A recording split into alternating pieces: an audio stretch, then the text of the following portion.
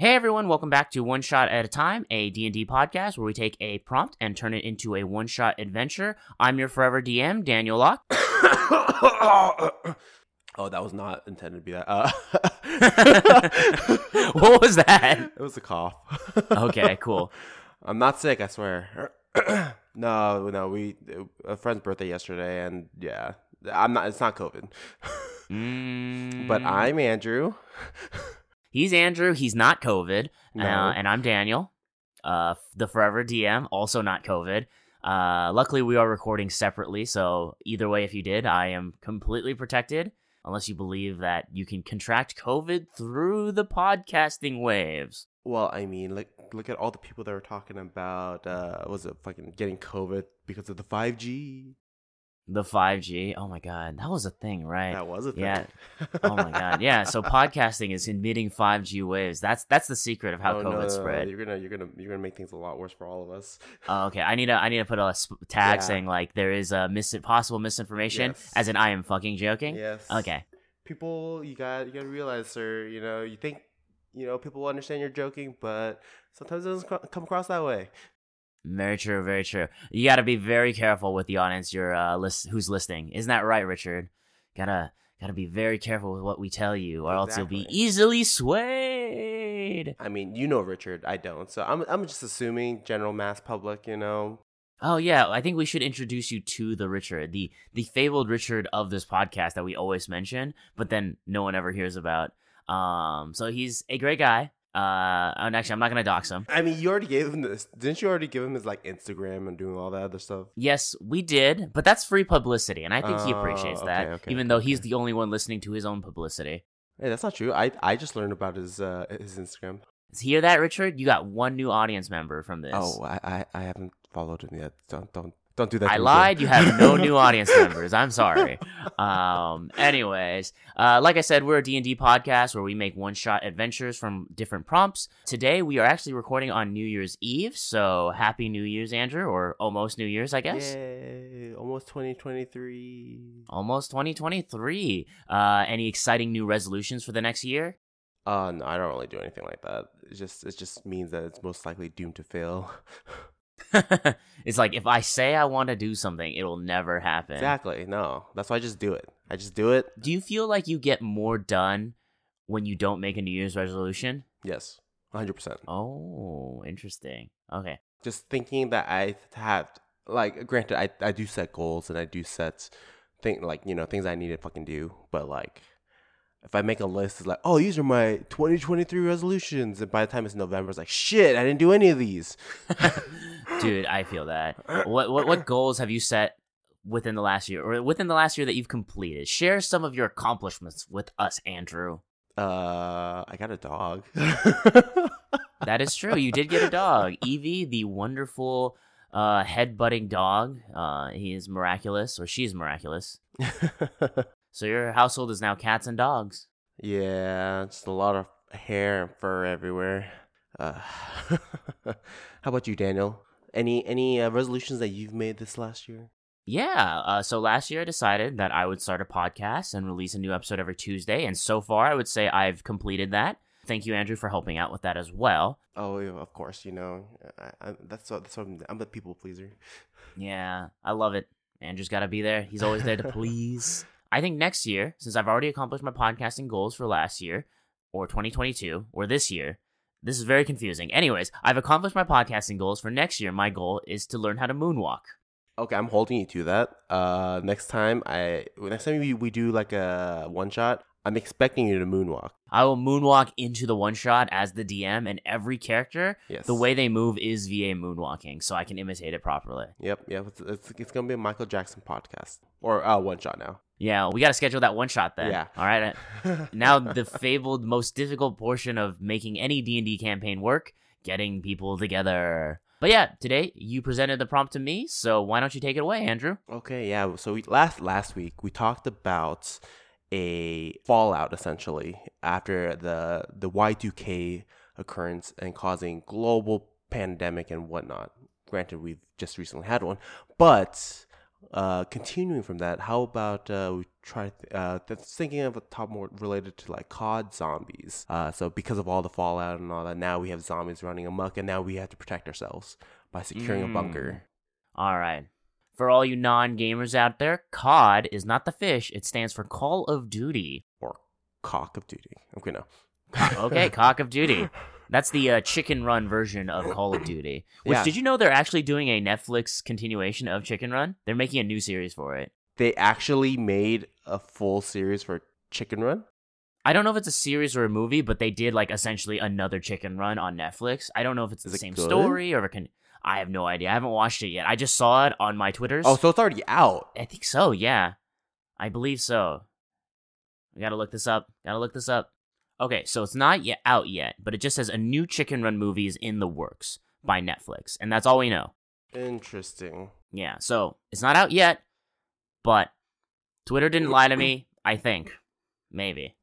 But maybe we'll do a podcast episode about that in the future if that ever gets released. But yeah, so Call of Duty Zombies. I played the game a little bit. I've only played, I think, the Black Ops 3 version that was like, I guess technically by Blizzard Activision, and then the very original Call of Duty Black Ops inside the mansion with the funny sounding German people or Nazis. What do you know about Black Ops? Share a little bit of your wisdom of these zombie games. Oh no, I literally just shoot them in the face, Daniel. I don't know shit. Oh, okay. I just figured, bunkering a bunker or solidifying your bunker and working as a group to hoard off all the hordes. No, I like that premise for one-shot adventure. I think that's a very straightforward one that a lot of people can kind of get attached to. But when I'm designing one-shot adventures, especially if I'm pulling something from a prompt just to help me, the main idea is to garner new ideas from it that I might be able to implement into the game. So, like, what are some themes or specific, like, gameplay elements of Call of Duty Zombie that we might be able to, like, throw into this? Oh, the vending machine. The vending machine, okay. And that one's for, like, the power-ups, right? They're like the Nuka-Cola that drops out that gives you, like, different power-ups. So, like, we can use that to, like, give people buffs or maybe to replenish spell slots. Throw back to the Pokemon... not the Pokemon. Throw back to last week's episode. We could give them Pokemon. That is possible. A Black Ops Pokemon zombie game. You can throw out an Eevee and it turns into zombie Eevee, the new ghost-type Pokemon. Okay, yo, that's sick. Actually, that's pretty cool. I'm not gonna lie, that would be pretty sick. Okay, we're going to ask Tara to draw that. And... Okay, cool. All right, Tara, if you're listening, we are gonna commission you for that for thousands of dollars in our future ideas. So that's Daniel's thousands of dollars. Fair. Yeah, but like I do like the vending machines because specifically the way they work is you just get one power up, and once you get the power up, you can't use that vending machine again, right? You can't have multiple juggernauts or anything, or double taps. I think that sounds about right. It's been a minute since I played zombies. I probably should get the new Call of Duty game, but that's yeah. The new Modern Warfare, it does look pretty sick. Yeah, I haven't played it yet, mainly because my primary shooter has been some other games. Like what's Valorant. your primary shooter, Andrew? Valorant? Yes. You're a Valorant boy? I am a Valorant boy. You're a Counter-Strike anime version? Hey, I played a lot of CS back in my day. It's just more refined. It's nice the fact that the developers are actually doing something with their game rather than CS, where And who do you main in Valorant, if you'd be so kind to share? Oh, I play every agent. Ah. I make it a habit of learning every champion character hero that I can, just because it's easiest to know how to counter each person by doing so, and their limitations. So I do a lot of testing like that, which is why I never play League of Legends, because there's too many fuckers to play with. I'm surprised Valorant hasn't gotten to that point where there's like a bajillion agents. It's early in this life cycle, like fucking League of Legends has been out for what, like 15 decades? I think League has like 200 characters or some shit like that.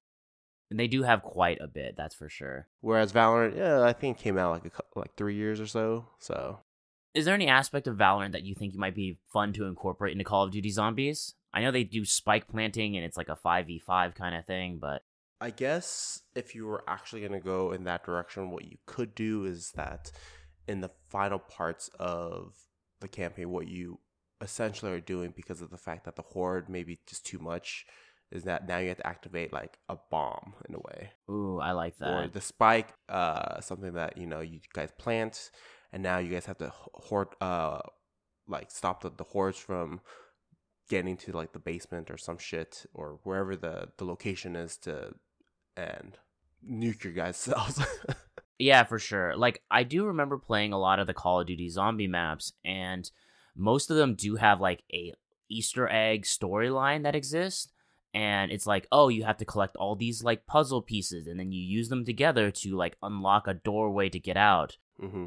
So I feel like maybe that's part of it. Like, you could present the game as like a horde mode survival, if that's what you wanted to run for your players. Because some people do like a very like gamey, mechanically heavy D&D game.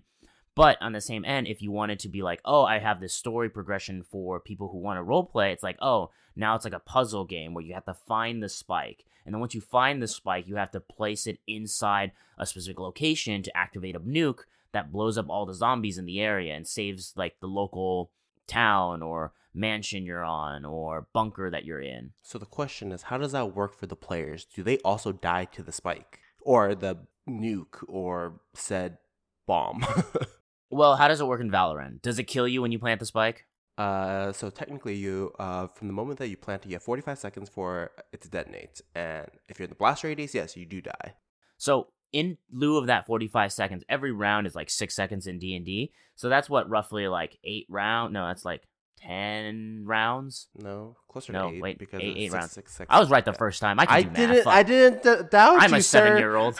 Yes. You were right the first time. Yeah. You can math. I can math. All right, math. we've learned that the Forever DM can math. Okay. Otherwise, I'm going to make sure that all of those rolls are accurate, sir. That's what D&D Beyond's for. Then I don't have to do it. That's why my math skills are failing. It's all D&D Beyond's fault. They're the reason our children can't do math. All right, I do like the idea that 45 seconds in, the bomb explodes. That means, like, I would like to design the final encounter around the idea that you have to survive 8 rounds with the spikes planted from a horde of zombies. And then in doing so, that's how you win the one-shot adventure and blow up all the zombies. And you said that there's a chance you could die, but not guaranteed, right? Like I said, if you're within the blast radius, yes, it's an instant death. Like, because Okay. like, as the not shockwave, but it emits in a certain radius and into the shape of a sphere, essentially. Okay. So if you're within that blast range, and you get caught in it, yeah, you die. It does like 999 damage. Okay. Here, I'm going to pitch a storyline to you. What if this was like a prequel to the Y2K? And before all the magic was wiped from the world by the spike that you plant, what happens is there's like an evil lich that's planning to take over the world using zombies, and you're fighting, doing your last stand, and it's your last-ditch effort to end the lich's magical reign by EMPing the world of magic. So it's almost like a prequel to our last one-shot adventure in a way. Oh, okay. So my question is, what stops them from just killing off the lich? It's too hard. I think there's like a storyline where they could be fighting the lich, and that could be like the campaign direction you want to take. But my thought is like the lich is too powerful. Maybe he's like your players are all level 10, but the lich is like a level 20 monster, and he's controlling from his great demon domain. And so you can't get to them. They're just spawning said, and with their reach able to either said dimension or whatnot. Yeah. Okay. I think this would be like a storyline where like the heroes have already lost, but this is their last ditch effort to kind of reset the world in a sense. It's like a great reset if you ever read those like isekai mangas where they're like, I can't fight the demon lord, so I'm gonna go back in time and all that bullshit. Yes, the isekai. Yeah, is that even an isekai? I guess that's a time kai or something. No, I mean there's a lot of different isekais that use that same plot. You know, like facing off the demon king kind of thing, and then because of that, like they either get wiped out. When they wake up, they realize they're back in time in their adolescent body. Exactly, and they're like they have the memories of their previous battle, except this isn't exactly the same way, because what happens is you wipe all magic from the world. That way the lich essentially dies, quote unquote. Maybe he comes back in your campaign if you want to continue from this one shot. And then the zombies at least are all gone, and it gives like the mortal human world a chance to flourish once again and rebuild until maybe the lich comes back later on in life once he accumulates enough magic or something. Okay. Yeah, that's fun. That's a fun plotline? Okay, cool. So we'll take it from there, and then we'll design this adventure off the idea that the players are looking for the spike. That's one of the encounters. Wait, so how do they know about the spike? Like, how's this being introduced to them? Like, as a player, how the fuck do I know, one, how to use said spike, and two, that I'm supposed to activate and detonate the spike? How about this? You, the players, are 4 agents, okay, working for the last ditch effort of humanity, like Earth Defense Force 5 or something. Okay. That's a thing for Daniel. So that's the title of this podcast episode, right? Earth Defense Force 5? Exactly. Yeah, we could do that. We could do Earth Defense Force 5. That'll be the name of your secret agent group that's doing their last mission to stop the world from being destroyed and overrun by zombies from what is Death and Lich itself. A Death Lich. Lich Death. A Death Lich. Yeah, Death Lich. Yeah, there's a better name here for it, I'm sure. But for now, we'll call it Death Lich. DL for acronym's For sake. you? Yeah, me. It's me. I'm the villain. Yes. For you. Yeah, you're the Death Lich. Yes, I am the DM, so I am always the Death Lich and all its zombies. And the players are introduced probably from like a last-ditch recording from headquarters stating that we've developed this powerful magic-canceling device called a spike. It's trapped within our last bunker. You have to get the spike, escape the facility, and plant it at a specific location. Or maybe you're already at the facility, okay? You're part of this organization or this guild that's fighting to survive, and you know the spike exists because some like researchers and your higher-ups have told you, but your facility's getting overrun in the Call of Duty zombies-like aesthetic, and now you have to get the spike, plant the spike, and then save the world, quote unquote. Okay, because the bunkers were like essentially Area 0, or where. Yeah. Okay. In that case, how many hordes of zombies are we working with? Because I don't really know too much about the horde mechanic in D&D, and I figure with this being more of like a survival aspect, I feel like adding in the exhaustion mechanic might be cool, but.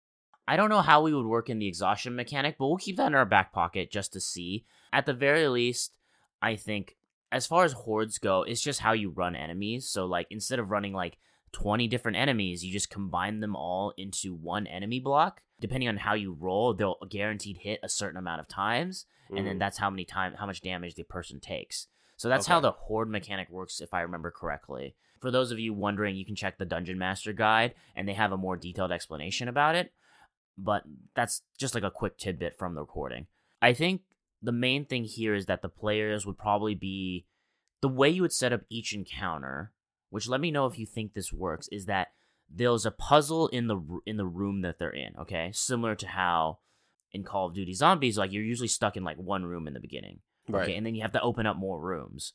Yeah. With cash. So how are we doing this? Yeah. Actually, wait. Yeah, give me 1 second. I actually need to pee real quick. Okay. While I was peeing, because that's the best place where I think I had got an idea for this cash mechanic. Now I can't cut out the fact that you said you had to go pee, right? Okay, whatever. No, well, true, but okay, have fun editing that. Yep, that'll be fun. Anyways, go ahead. What idea did you have? Okay. So, instead of cash, essentially, since this is going to be essentially zombies or some summoning shit that this lich performs, we could do it like every time you kill like either horde or zombies, that's how the spike is charging up. So, like, that magic that's depleted from them is now entering the spike because it absorbs it. And in order to open or progress, you have to use some of that energy in the spike to open said door.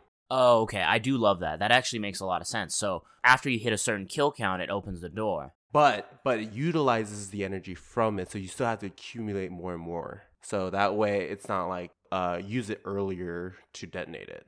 You essentially make it so that each progression requires them to build up enough to open the next point, and then at the end is when you could fill it up by doing the final encounter. 100%. And I think one of the ways to force them to kind of keep progressing rooms is that you have to hit like a certain switch or a computer to charge it past a certain level. Like almost like it has a gear system where it's like, oh, you hit gear 1 or like level 1, you exhaust it, allowing it to open up to like charge up to level 2.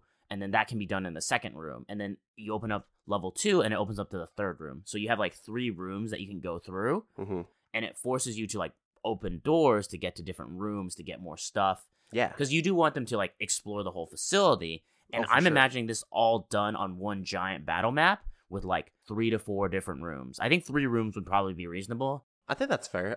With each room having doors and access points where they can like investigate shit or look for, I don't know, like magic items. Or actually, do we want to incorporate magic items if the whole point is the fact that there's like less magic? Well, they don't have less magic yet. But my thought is that the spike essentially EMPs everything. Okay. Right now they can probably be wild out with like powerful magic items, which brings me to the other point of Call of Duty Zombies, the stupid random box that gives you crap all the time.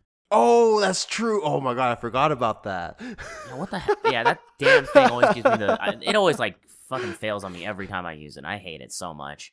But yeah, that magic box thing is a very key factor of Call of Duty Zombies, and it would be a fun element for characters because it's like on top of the weapons on the walls that exist, you can essentially just like get a randomized super weapon, like a laser gun or something, inside the box. That's a very good point. So how does that work for us? Since all of our guys are more or less prepped with their gear, but in Call of Duty Zombies, you have to buy more guns constantly to replenish ammo and doing all that stuff for survival. Or do you want to incorporate that? I mean, you could do an ammo count for the weapon usage, kind of like in Breath of the Wild, though I feel like that would be very hard to track. No. Yeah, I think durability would be pretty tough to track. No, I don't know about that one.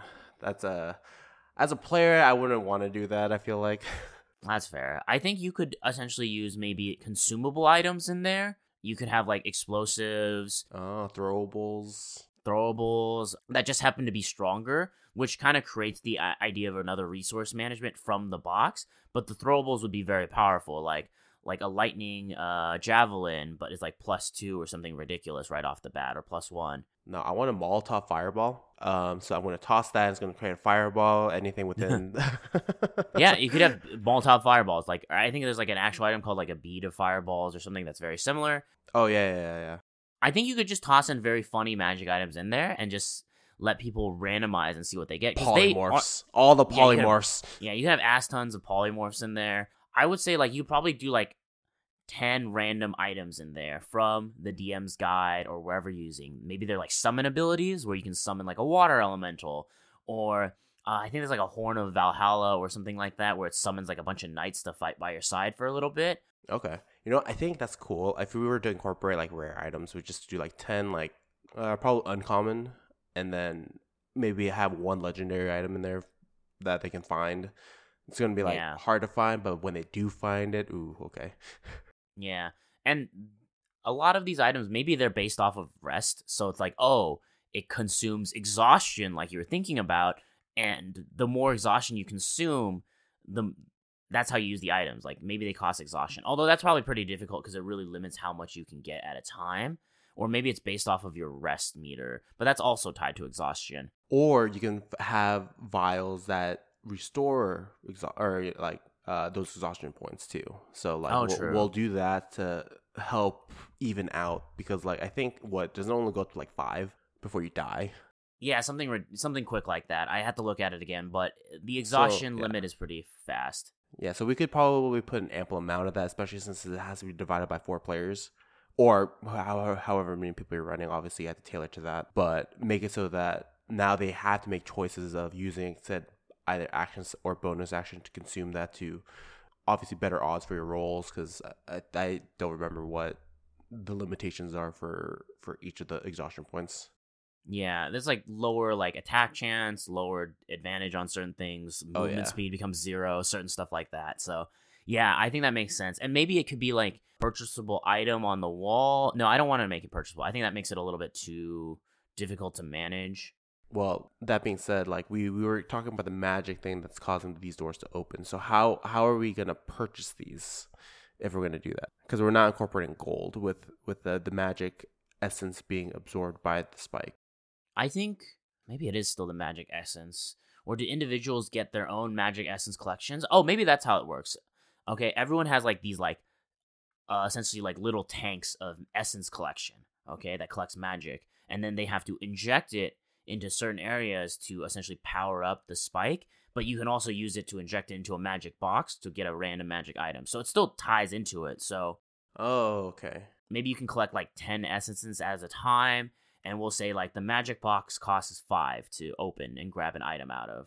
Or maybe 2. Maybe make it cheaper so people feel more enticed to use it. So how is that divvied up per party member? Are we doing it to the point where it's like EXP based, where it's actually final kill or last hit mechanic in like League? Yeah. If you, the DM, want to go that route, you can. For me, just so everyone feels more even and shared and less competitive about like, oh, I got the last kill, I would just say like once you have you not played COD Zombies? It's all competitive. I know that's the idea, but and you can make it that. Like honestly, I'm not saying you can't. I think you could definitely make it so like last kill, whoever gets the last hit gets the essence. But another route you can do to push for the co-op aspect of it is to say everyone gets a little bit of it each time. So like every time you kill someone, everyone gets like an even share. Like everyone gets like, you kill one thing, you get like one. So it's evenly distributed to each party member. Yeah. Okay. Yeah, so it could mean that the zombies are a lot stronger too, because now it's like divided. It's like each zombie's worth 4. Or if you want to make it even more complicated for yourself, which I'm not recommending, I'm just saying it's an option, is that some of the zombies are individual kills, but then you have like boss zombies that evenly split between the 4. Could be a option. So like elites from like Left 4 Dead. Exactly. Or I guess you could still do zombies. You know, there's the juggernauts and all that. Exactly. So something like that could be an option. Just suggestions for this particular one-shot design. If I was going to write it down, I would probably put all 3 suggestions into like a little box in a DM note and be like, hey, you can try these and see how these run for your campaign. As far as the mathematical portion, I would say that each one of them, because it's shared between all of you, you guys have to have a total of, we'll say 4 players, 40 essence to open a door and then charge the spike. So that means that they can essentially share essence then. So like, say there's an item on the wall, but it's like it costs 5, but I only have 3 and you have 2. Are we gonna? Yeah. Like... I want people to like work together to grab stuff and go. Like obviously you can make it so it's like individual, so each one of you has like a certain type of essence, so you can only get certain things, or things are catered to you, and that could be more easy for like designing the encounter. But since it's like a horde mechanic, they're probably just going to be fighting like tons of big zombies that are constantly appearing, and they have to deal with them. Like slowly progressing further, but yeah. Mm-hmm. Okay, all right. So let's say the first room, it's just like a big square room, simple, and there's like 3 windows and 1 door out. And then this room has, I don't think it has the magic box, because if I remember the original Call of Duty Zombie, the magic box is actually in the second room. Has that ever spawned? Yeah, no, I think you're right. So yeah, the next room over. So I mean, first room should be more like elementary, so to kind of introduce them like the door opening mechanic and all that stuff, or like solidifying the base. Are we incorporating that all of these zombies are already inside, or are they being spawned outside and now they have to like make their way in, which is why we had to open doors? Yeah, so similar to Call of Duty Zombies, they spawn outside of the window, so like maybe the map is a little larger, and then they're trying to claw through the windows and get in, okay? So there's already like some blockades on them, and then you can spend a little magic to reinforce the blockades. Maybe it's like a magical grate or something. If you want to incorporate that, like maybe it's like 1 essence to re-harness the grate, but it costs like a action or a bonus action to do it. So are we giving every melee character a bow and arrow? I mean, they could have one. I don't see why not. I don't think they need one. I'm trying to think of if all the zombies are outside and you're solidifying your base. That only essentially makes it so that ranged users / magic users have more of a ability to kill said zombies rather than melee users. I think that's an option, is to give them all ranged options, like a dwarven thrower or something, or maybe they have a limited resource similar to like Call of Duty Zombies. But my thought is that like they're not spawning like 30 feet away, they're spawning like maybe like 10 feet away from the window, and then like you see them spawn and then they start walking up, and eventually there'll be too many that spawn too quickly, and they'll probably have a lot of health that they can start clawing through the windows and climbing in. Okay. Does that make sense, or is that like a little too complicated, or do you think that's unfair for the melee classes? It makes it harder for the melee classes in the beginning. Like I feel like obviously later on it'll be easier, since like as they get through the first room, then they're just spawning inside kind of thing. Mm-hmm. But I would definitely think the prep time in the beginning will be harder for them unless you kind of tailor for them to be the ones looking for shit and letting the range ones to. If people are going to be like strategical of the battle map. I mean, the other way you could always do it is just like make them have faster movements to get in, or you could just let the melee characters go out in the beginning and fight, and then they can come back. Like, there's no reason that they have to stay inside the building, right? They could go out and fight some zombies and run back in. True, but you're already like hoarding or barricading essentially the area. So Yeah, but it's like magic, so maybe there's a we can like, let's say we retailer the lore to say that there's a magical barrier around the area that like prevents the zombies coming in, and that's like the thing that's quote unquote acting as the windows, so they're having a hard time breaking through, and then you being not dead can walk through that barrier and come back in without any problems. okay. So that way your barrier isn't busted from like a lore perspective, and also to give them a chance to move out and fight, since that seems to be like a pretty big concern here. Okay. So I guess the next question with that is how should we go about reinforcing said barrier then if they aren't able to bypass said barrier? I think it should cost an action, so and that's a pretty big trade-off that eats up one of your attacks, and then it costs like 1 essence to repair like one portion of the barrier. And okay, like I said, I'm picturing like a square room with one door in the back left that leads to the other room, and then 3 windows, and like maybe a big front door. So each one of these is a different barrier, okay? And it costs 1 essence to replenish them. And then if like a zombie comes up and attacks it, the barrier breaks, okay? Oh, and then okay. as like the difficulty progresses, the zombies become stronger. They break down the barriers in like 1 hit or 2 hits, or they have multi-attacks or something like that. Okay, so we're gonna make these zombies OP. Well, they should eventually become very OP, is what I'm fair thinking. Yeah, I mean, that's how Call of Duty zombies work. Like, at some point, like, bullets just don't hurt them. Yeah, that's fair. But I do, after thinking about it, want to incorporate that Juggernaut because that's gonna be fucking like a mid game boss in a way. Oh, I thought you were talking about the potion power up, but okay. That works too. We could do that too. Because there's like a lot of ways you can reinforce the players. Like, I don't know if you need the potion power ups, to be honest, depending on how you scale the enemies, because we're not exactly breaking down how they're working. My thought is like it'd be nice to have them. And I would probably aim to scale the enemies so that, like, if this is, like, a level 10 party, like, at first they don't have multi-attack. They just have a single attack. They're very easy to kill. They get through the first room really quickly. Boom, zombies done. The next wave of zombies. Now they all have multi-attack, and then they move faster. And then they also have, like, damage resistance to, like, spells and stuff like that. And then you're, like, slowly making these zombies become even more of a threat while adding in special zombies like the Juggernaut or maybe, like, a Spitter or a Crawler or something like that. All right, so something to potentially restrict other party members' movements so that, well, that kind of, I don't want to say forces, but that essentially makes it so that it makes it harder for one player, but also requires other team members to help you to do that. Yep. I guess there are a lot of spells that still have movement restrictions. Yeah. My thought behind that, like, as from a design standpoint, I think, like, having those team required moments is still important because you want them to help each other get through this. Because if they don't and they go like gun ho solo, which they could, but it is a bit more dangerous. Again, you're tweaking the difficulties for your players. Are they trying to reach the goal, or are they just trying to survive a bunch of zombies? Because at the end of the day, it's a one-shot adventure and you have like 4 to 8 hours depending on how long you want to go as a sane human being. Maybe they just die after 4 hours because there's a lot of shit and they just get overrun. I don't know. I feel like that kind of sucks as an ending, but if they're not doing anything... But it's Call of Duty Zombies, Daniel. It's not like we haven't seen that that screen before. Exactly. So it is in the zero session. If you're like, this is Call of Duty Zombies, it's a horde mode survival. You're just going to survive as long as you can. And then when you die, you die. And if they're okay with that, because that's what they want to play, hey, cool. Nothing wrong with that.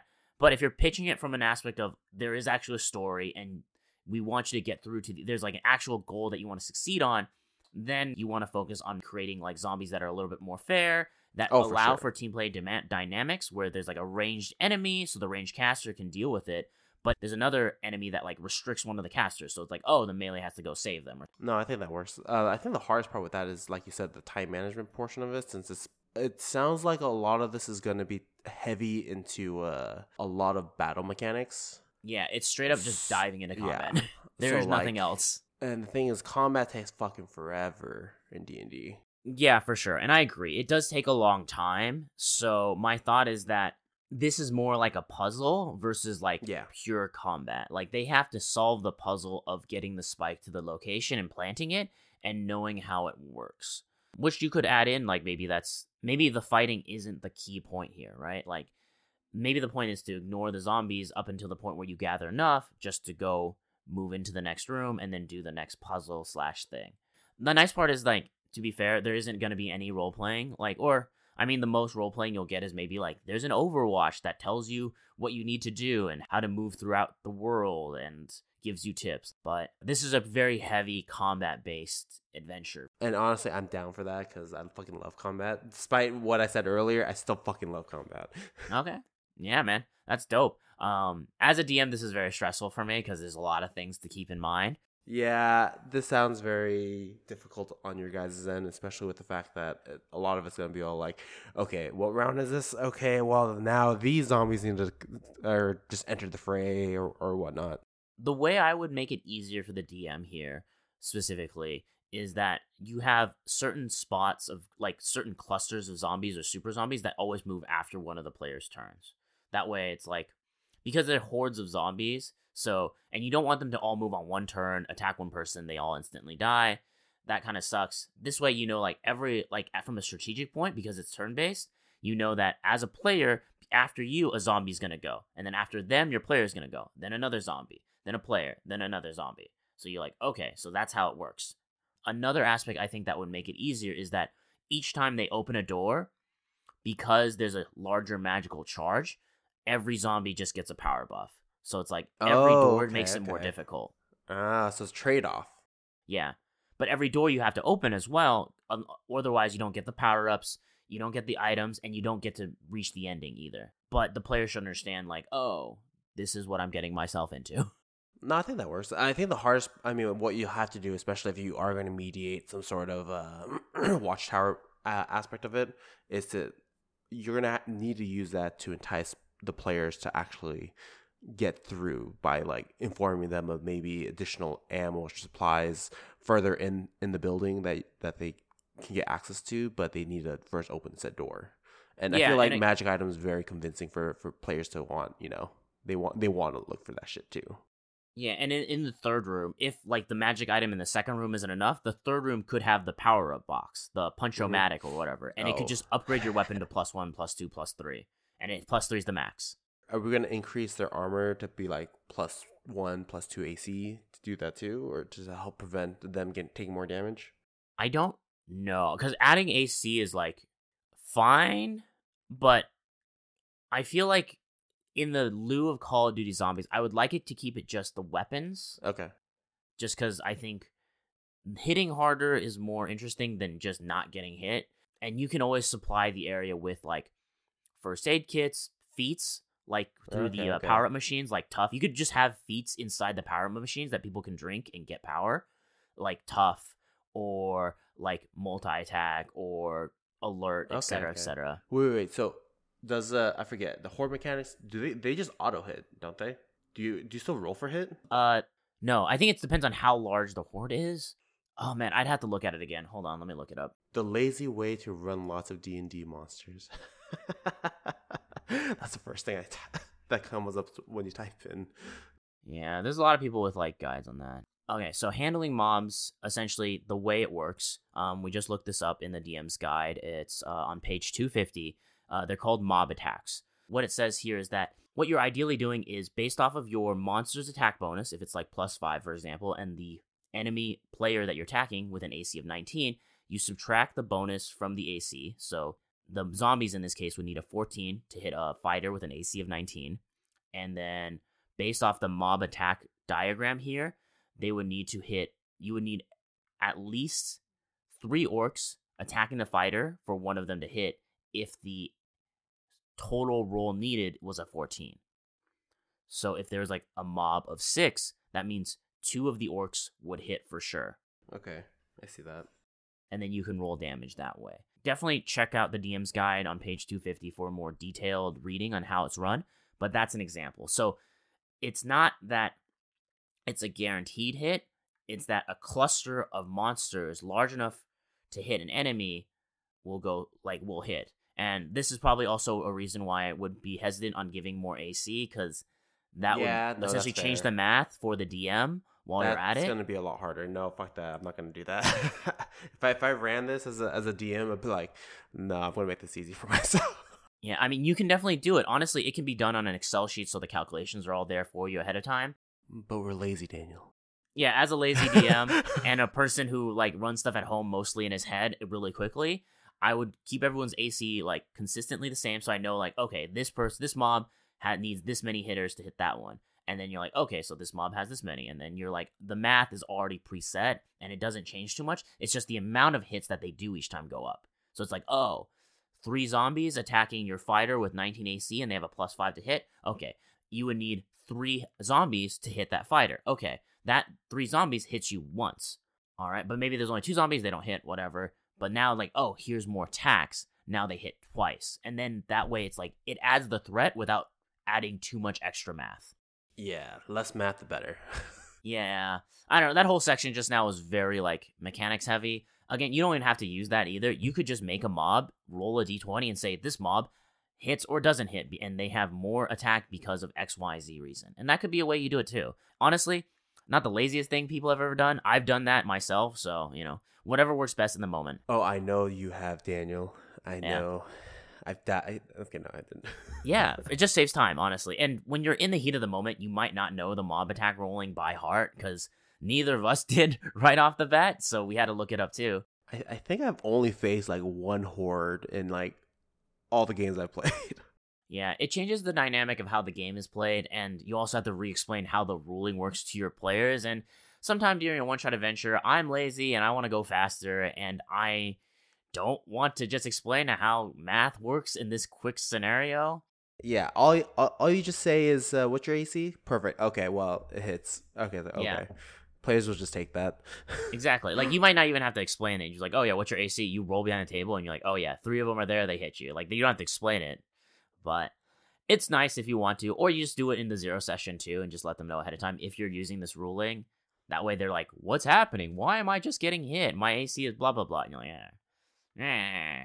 Well, I mean, you can explain it then. But I mean, people are in the moment unless they're going to be very anal about it. Yeah. I can say anal, right? Yeah. Yeah, I can say anal. Yeah, you can say anal. You can say penis. You can say other words that are on the body part. It's nothing wrong with saying just human anatomy. I can say lungs, gonads. Those are words. God. Anyways, back to the adventure design. Pink taco.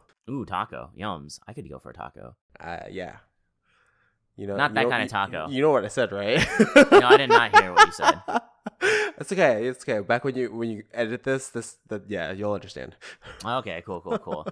I'm sure Richard will point it out to me, letting me know how I missed something stupid. Back to the adventure design, okay? We have a good story outline. We have a good plot for the characters to go through.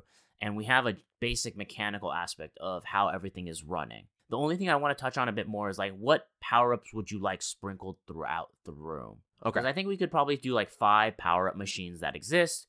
They probably cost because they're power-ups, and essentially I think depending on what we use, they should cost somewhere between 3 to 5 soul essence to get one. And they can only have 3 at a time, similar to Call of Duty Zombies. Okay. I think that works. And they can't duplicate.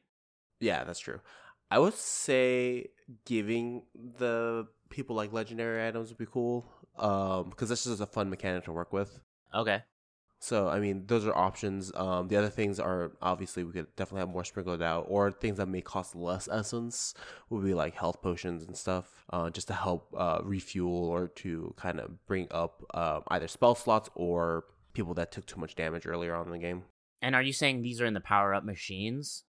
Either that or they're just sprinkled around the room. So, I don't know. I don't know how you want to... Do you want to have all of these items centralized? Or do you want them all... Sprinkled.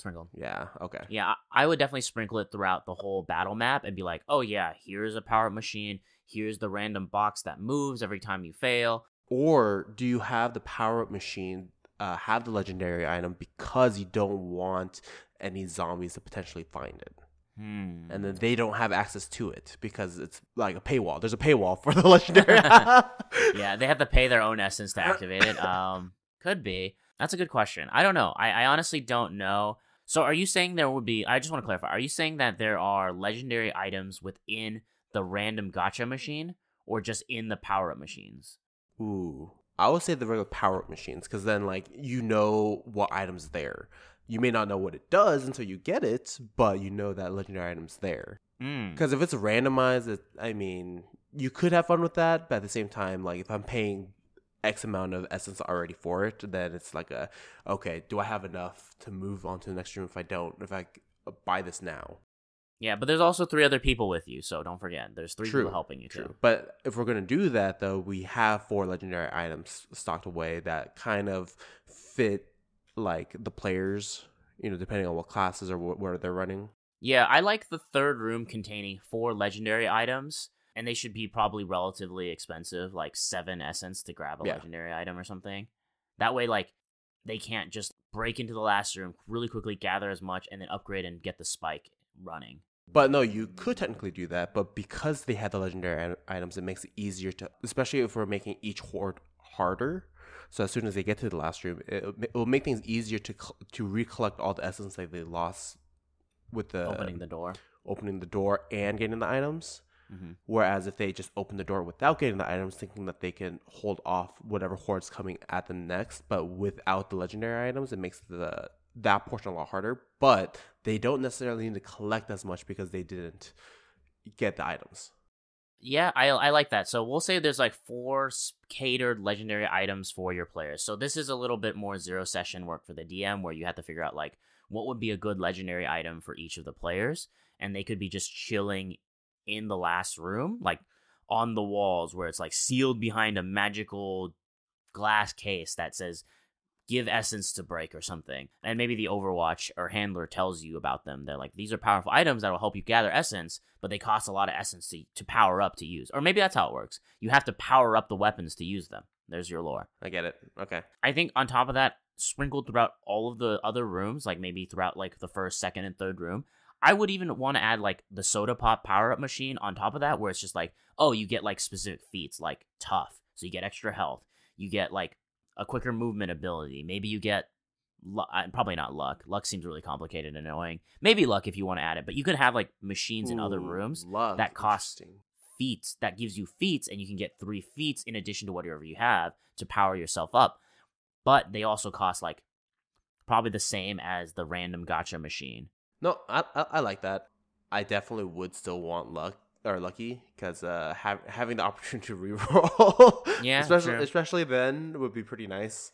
Especially if you have to roll to like either activate said spike, because I don't know if we're just making it so that you put it there, it works, or we're just like, well, now I gotta roll to see if. Okay, so mechanically for the spike, the way I'm thinking it works is that you put it there, you charge it up, and then you have to defend it for 8 rounds. Like, once it's fully charged, then you defend it for 8 rounds, and then that's where, like, more zombies, more powered-up zombies, and maybe, like, a boss zombie appears to try to destroy it. And you're like, you gotta hold off the big bad until the thing charges for 8 rounds and destroys it. Which is more incentive to get the legendary items. Because now, instead of a final destination area that you need to get to, it's a survival aspect of survive 8 rounds before moving on. Exactly. Okay. No, I like that. Yeah, so a recap of the ideas we have here so far, just really quickly. We've designed a Call of Duty zombie survival game that kind of serves as a prequel to our Y2K storyline. The players are working for Earth Defense Force 5, the last Defense Force guild that survived into this zombie apocalypse world, and they're being assaulted by a horde of powerful magical zombies that a lich has created and has already conquered most of the world with. This bunker has created a spike bomb that is going to be used to EMP magic from the world, killing the lich and the zombies, supposedly. And you have to make it to the spike by gathering enough essence and powering it up, and then defend the spike. Mechanical aspects we've included from Call of Duty Zombies include the gacha box with weapons that contain consumables and maybe one really powerful legendary item in it. We have feats sprinkled out the room like Tough, Sentinel, and Lucky that exist, and you have to pay essence to use those. The amount I'm thinking is like maybe like 5 essence to get a feat, 3 essences to use the gacha boxes, and then there's weapons and consumable weapons on the walls like arrows and hand axes, etc. and then each player is given like a spectral essence container that they can use to open doors, essentially powering up the spike. And then once they get to the last door, there's 4 legendary items in there that requires essence to activate, but gives them a stronger chance to survive the final round when they activate the spike for the 8-round defense, where they have to fight like a Juggernaut boss or some other super zombie boss. I would definitely play that. I would not run it, so I'm expecting you to run it, but I would definitely play that. Yeah, there's good reason why you say that, because running this is just like nightmare fuel for most people, because it is literally all combat and tons of monsters and horde mechanics. We've given some tips on how to like lessen that for most people through the mob attack options. You can also how you could set up the turn orders so that it's guaranteed to move in a certain way, and then essentially once they kick off initiative, nothing's going to change. Everything stays the exact same. New zombies replenish and take over certain portions, etc., etc. Yeah, so you let me know when you set that up, and then we could play. Yeah. I'll let you know. If you're really down to it. I don't know. Like, do you think Grace would be interested in that? Good question. I'll ask her. Yeah, because from an aspect of Dungeons and Dragons, this is purely for the more wargaming style, right? It's for sure really fun for people who want to just play like a battle brawl, who really like Gloomhaven. It's great. I personally love aspects like this when I can play it in a video game aspect. It just gets really complicated at the table when I have to run it, because I have to keep track of a lot of stuff. Yeah, if I do run it, I'll probably make a post in detailing some tips that I have for running it or how to fix it. The essence calculation is a big thing too. Not sure exactly how that'll work, but my guess is that each door requires 40 essence, and then the last one takes 40 essence to activate the powered up spike, and then defending it for 8 rounds is going to be tough because you'll just have monsters that can do triple attack or something weird like that. You know, I just thought of, have you ever played Zombicide? Zombicide sounds familiar. What is that? I think it's literally what we just made. Oh, is that it? Okay, cool. I think that board game is like what? Did we just steal someone else's board game? So clearly we came up with an awesome idea because someone has already published this. Boom. I was like, wait a minute. That entire thing sounds exactly like Zombicide, essentially. Shit. Okay, cool. We are board game designers, guys. Good job. So if you want to play that too, we could do that. Oh, yeah, that's true. I mean, if you have it, I'm down. Well, actually, I don't know if I have that one. But well, if we go to Snakes and Lattes, they have it, so they'll probably play there. That's true. But yeah, you should look up that too, because that actually sounds pretty fun as well. And you don't have to DM it. Yeah, I don't have to DM it, but someone probably has to know the rules and run it, so there's always a DM in every board game. Yeah, but there's a difference because you still act as a player. That's true.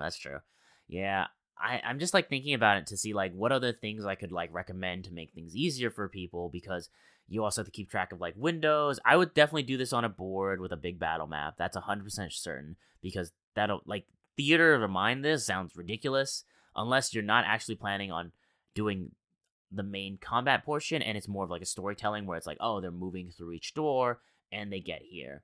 I would love to include more puzzles too, like maybe the second room to unlock the door. They have to find like certain amount of gems on the wall or codes written in like black and white, and they have to use a action to turn on the lights to search for hidden cryptography or something.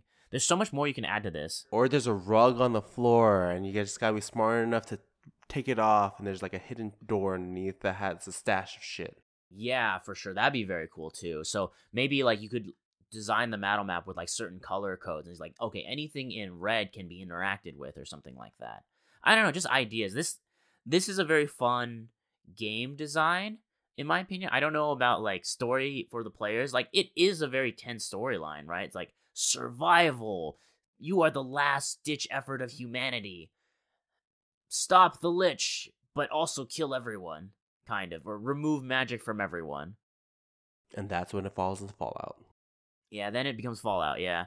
That's maybe what happens is if the spike hits, all the zombies become human again, or they become alive again. And then now they're living in a Fallout world with no magic. Oh, okay. And then the radiation turns the people that got back from becoming zombies now into like mutated beings. Yeah, exactly. Okay. I don't know, just more ideas, more lore ideas, because I really like the storytelling aspect of D&D, so just things to think about. But hey, let us know if you run this one-shot adventure. I think we might actually do a write-up of this, because this one sounds pretty fun, and mechanically, we've kind of flushed it out. It's just mainly balancing the combat encounters, which will be pretty tough. But I might just put in a cheap asterisk and just say, good luck. Figure it out. Figure it out, guys. But yeah, that's One Shot at a Time, a D&D podcast. We tackled the prompt Call of Duty Zombies. I'm your forever DM, Daniel Locke. And I'm Andrew. We want to thank you all again for listening, and hope you guys have a great chance in the new year. This episode will probably come out during the new year, probably a couple weeks in, so timing's pretty bad. But anyways, I hope you guys had a great New Year's. Hopefully you guys made some good resolutions, and we want to thank you all again for following us for this whole year. Please continue with us next year as we hopefully continue doing this podcast. Either way, please leave us a review on Spotify, Apple Podcasts, Google Podcasts, wherever you listen. Leaving us a 5-star really helps us out with the algorithm, and we really appreciate it. As always, if you could spread the word of our podcast to your friends that like D&D or any prospective DMs or players, word of mouth really helps us out a lot. It's probably the best way to actually help our podcast because we don't pay to advertise in any way. And lastly, if you want to reach out to us, you can tweet us at One Shot at a Time at Twitter, or you can email us at oneshotatimecast@gmail.com. We will be at TioCon on the 8th at 12 p.m. in Palo Verde 3 in Arizona. So if you want to learn about one-shot designs, you can see me there doing a panel about that. I actually don't know if this episode will come out before or after that. So if not, well, it may have already happened, so whatever. Anything I'm missing, Andrew? No, I think you got it more or less. But yeah, we should play Zombicide too, though. We'll definitely play Zombicide. We'll make a plan to go to Snakes and Lattes, gather the peeps. We'll gather the peeps. Yep. We'll be back next Tuesday, 6 a.m. Eastern Time, or Tuesday sometime. Honestly, I've been a little bit late on the post, so I do apologize for that. But we will be back next Tuesday. Thank you very much. Have a great rest of your day. Bye-bye now.